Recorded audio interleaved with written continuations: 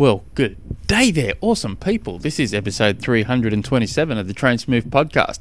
My name is Tim Egg, and if you have any questions, do not hesitate to stop what you're doing and jump on through to the website, trainsmooth.com, or send me through an email, tim@trainsmooth.com, and you can also send me feedback. Like I got feedback today saying, you listened to one episode, you had no idea what I was saying, I was talking way too quick, and with my Australian accent, it just was horrid.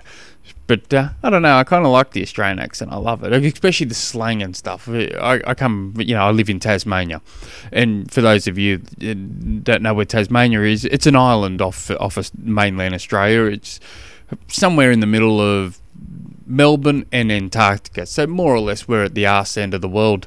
But I moved down into Tassie about 13 years ago or thereabouts, and just fell in love with the place. And it depends where you go around Australia, depends the way people talk.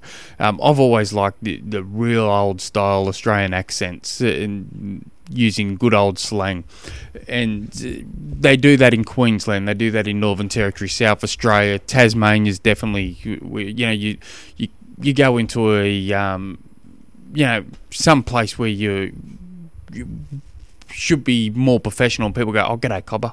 It's just lovely. I love it. But my daughter has actually just recently started talking with the real typical Australian accent. "Oh, Dad, what are you doing, mate?" I just love it. But my son, he hasn't quite developed that yet. He just, Anyway. It's not, you guys haven't listened, you guys aren't tuning in to listen to me talk about Australia and Tassie and all sorts of good stuff. So Simon has asked a question. Best answer his question. I'm thinking of taking my triathlon training and racing to a new level and start looking at marginal gains. Can I brainstorm with you and you share some areas I should be looking into?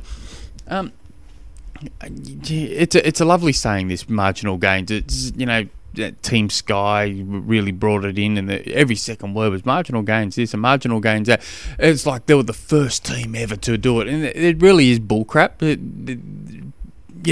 Teams forever have always been looking at marginal gains, and now they've taken it to a whole new level. But there'll be other teams come along and they take it to a different level, and teams, used to hear ridiculous stories from Armstrong's era. Like, his team would be just looking at nuts and bolts and how to get this stiffer, how to get it lighter, and they looked at everything. And it's just, we're going to look in 20 years' time what cyclists and triathlon are doing compared to now, and we're just going to go, oh, crikey.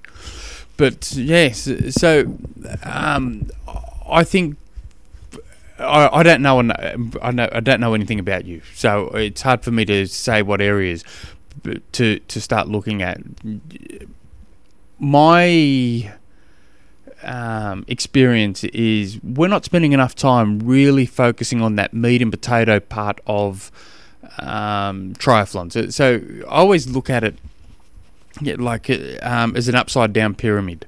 The real marginal gain parts are down on that pointy end, where you're looking at bedding and you're looking at, but before you worry about looking at air purifiers and quality of pillows for your bed and sheets and stuff like that, you need to make sure that top end of that upside down pyramid's taken care of. And when I'm talking about a well-structured program that's tailored for you, based around your needs, your goals, your lifestyle, all that good stuff. Your nutrition, is your nutrition all, good quality nutrition? And are you recovering right? And then from there you can focus. Everything stems from those three main things. You slowly you define that, and it slowly gets down to that real pointy end. So you've got good quality nutrition, and then under that might be the timing you have that nutrition, and then you just slowly dive down deep in your structured program. You got to go for X amount of bike rides, you need this amount of runs or or whatever. You got this amount of training hours, and you can dive that in as you're going further down the spear. Before, instead of just a 1 hour ride with some 7-minute intervals, you're going further down. You're going, right, I'm going to be doing this 1 hour ride with the 7-minute intervals, but I need it at this percent of my FTP, and then you're diving down that even a little bit more. Right, I need it at this cadence, at this FTP, and hopefully I'm going to hit this heart rate, and you go further a little bit down. And so that's really all you're doing when we're talking about marginal gain. It's a strange saying, but that's kind of all you're doing. You're just grabbing those three main areas of training, nutrition, recovery, and you're just slowly, surely defining those three things, and it would just slowly go down to that real good stuff that the people want to do, and they want to jump into that extra bit first. They want to look at the bearings that are in their wheels, and they want to be doing, right, I've got to, I need these $500 tyres because they've got this amount of threads in it, and that's all good stuff, and that's all marginal. But what are we looking? Nutrition. Then you've got power to weight ratio, and then what is, at what level am I? How close to that line before I break can I go? And it's tough, but I'd be really focusing on those three main areas, and then just over and over and over again. Just looking, assessing, making changes where needed, and just over and over and over again before you start really. Should my thumb be on the inside of my T-bar, or should I? What happens if I put it on the outside of it? And then what happens if I duck my head down that fraction a little bit more? Maybe my shoulders need to roll up slightly. We can get carried away with that because it's all cool, fun stuff. But focus on all the big stuff first before you start worrying about air purifiers next to your bedroom. Now, do I need it 1 meter away from where I sleep, or should I be putting it near the front door? And we can get carried away with all this crap. But yeah, I do love that saying. Keep it simple, and it really is. Just keep it ridiculously simple.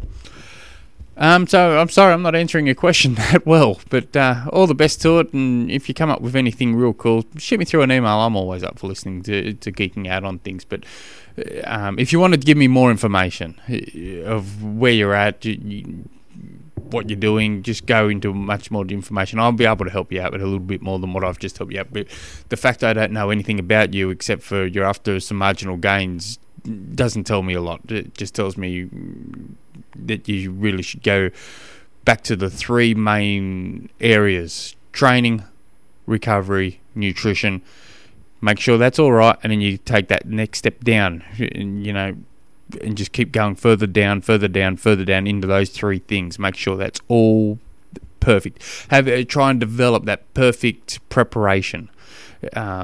Some people really, really need that perfect preparation to have a good race, and some people can just pluck out a good race out of nowhere. So, and that depends completely on you. It also, you can stick mental health in all that as well. You can stick that in any part of that, make that a fourth pillar if you like, and you're developing that. Right? Well, am I meditating? And then how long am I meditating? Or what am I doing in those? Just getting the headspace right too is huge. That area above the shoulders is wildly important. I always think, when I do something, I'll have a race, for instance. Let's say I go out and do a 10-kilometer hard run. And I feel like I've given it everything. Now, if I grab Lionel Sanders' head and stick it on my shoulders, would he have got what I've been able to get out of my body then, or could he have pushed a bit further? And so that's.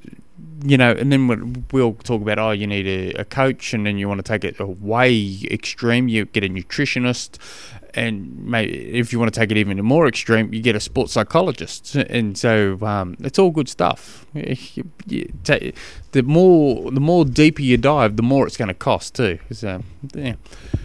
If you guys have any other questions, jump on through to the website, trainsmove.com. Until next episode, hooroo.